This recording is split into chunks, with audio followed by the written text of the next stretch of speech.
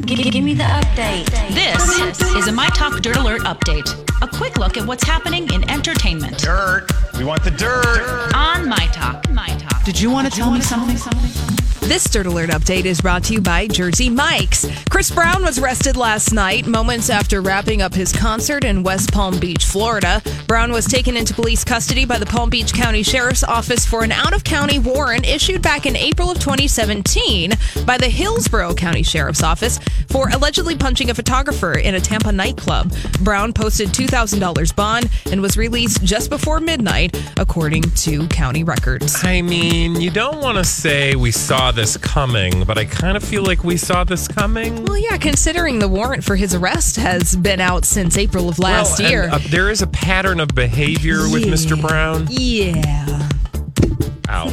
Careful. Anthony Bourdain left the bulk of his estate to his 11-year-old daughter. Papers filed in a Manhattan court showed that his estate was worth roughly around $1.2 million at the time of his death. His ex-wife was left his personal and household effects, and no information on whether or not Anthony left anything to his girlfriend of 1 year, Asia Argento.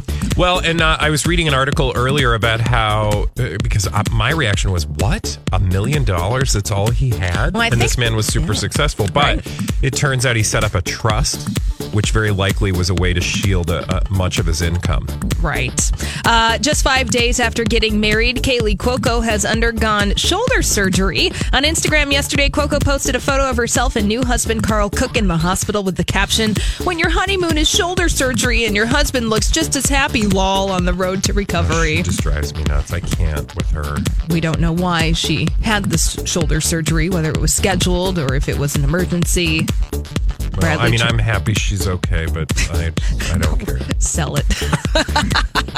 And finally, the first Purge opened on Wednesday, July 4th, and it made $9.3 million at the box office. It's going to not be in first place, however, because Ant-Man and the Wasp opens today. It's expected to make $85 million this weekend, and we will have a review of that movie just for you when Paul McGuire-Grimes joins us at 2:15 today. Yes, find out if you should feel bad about not going to see it this weekend. All right. Well, that's all the dirt this hour. For more everything entertainment, be sure to check out our website. It's mytalk1071.com.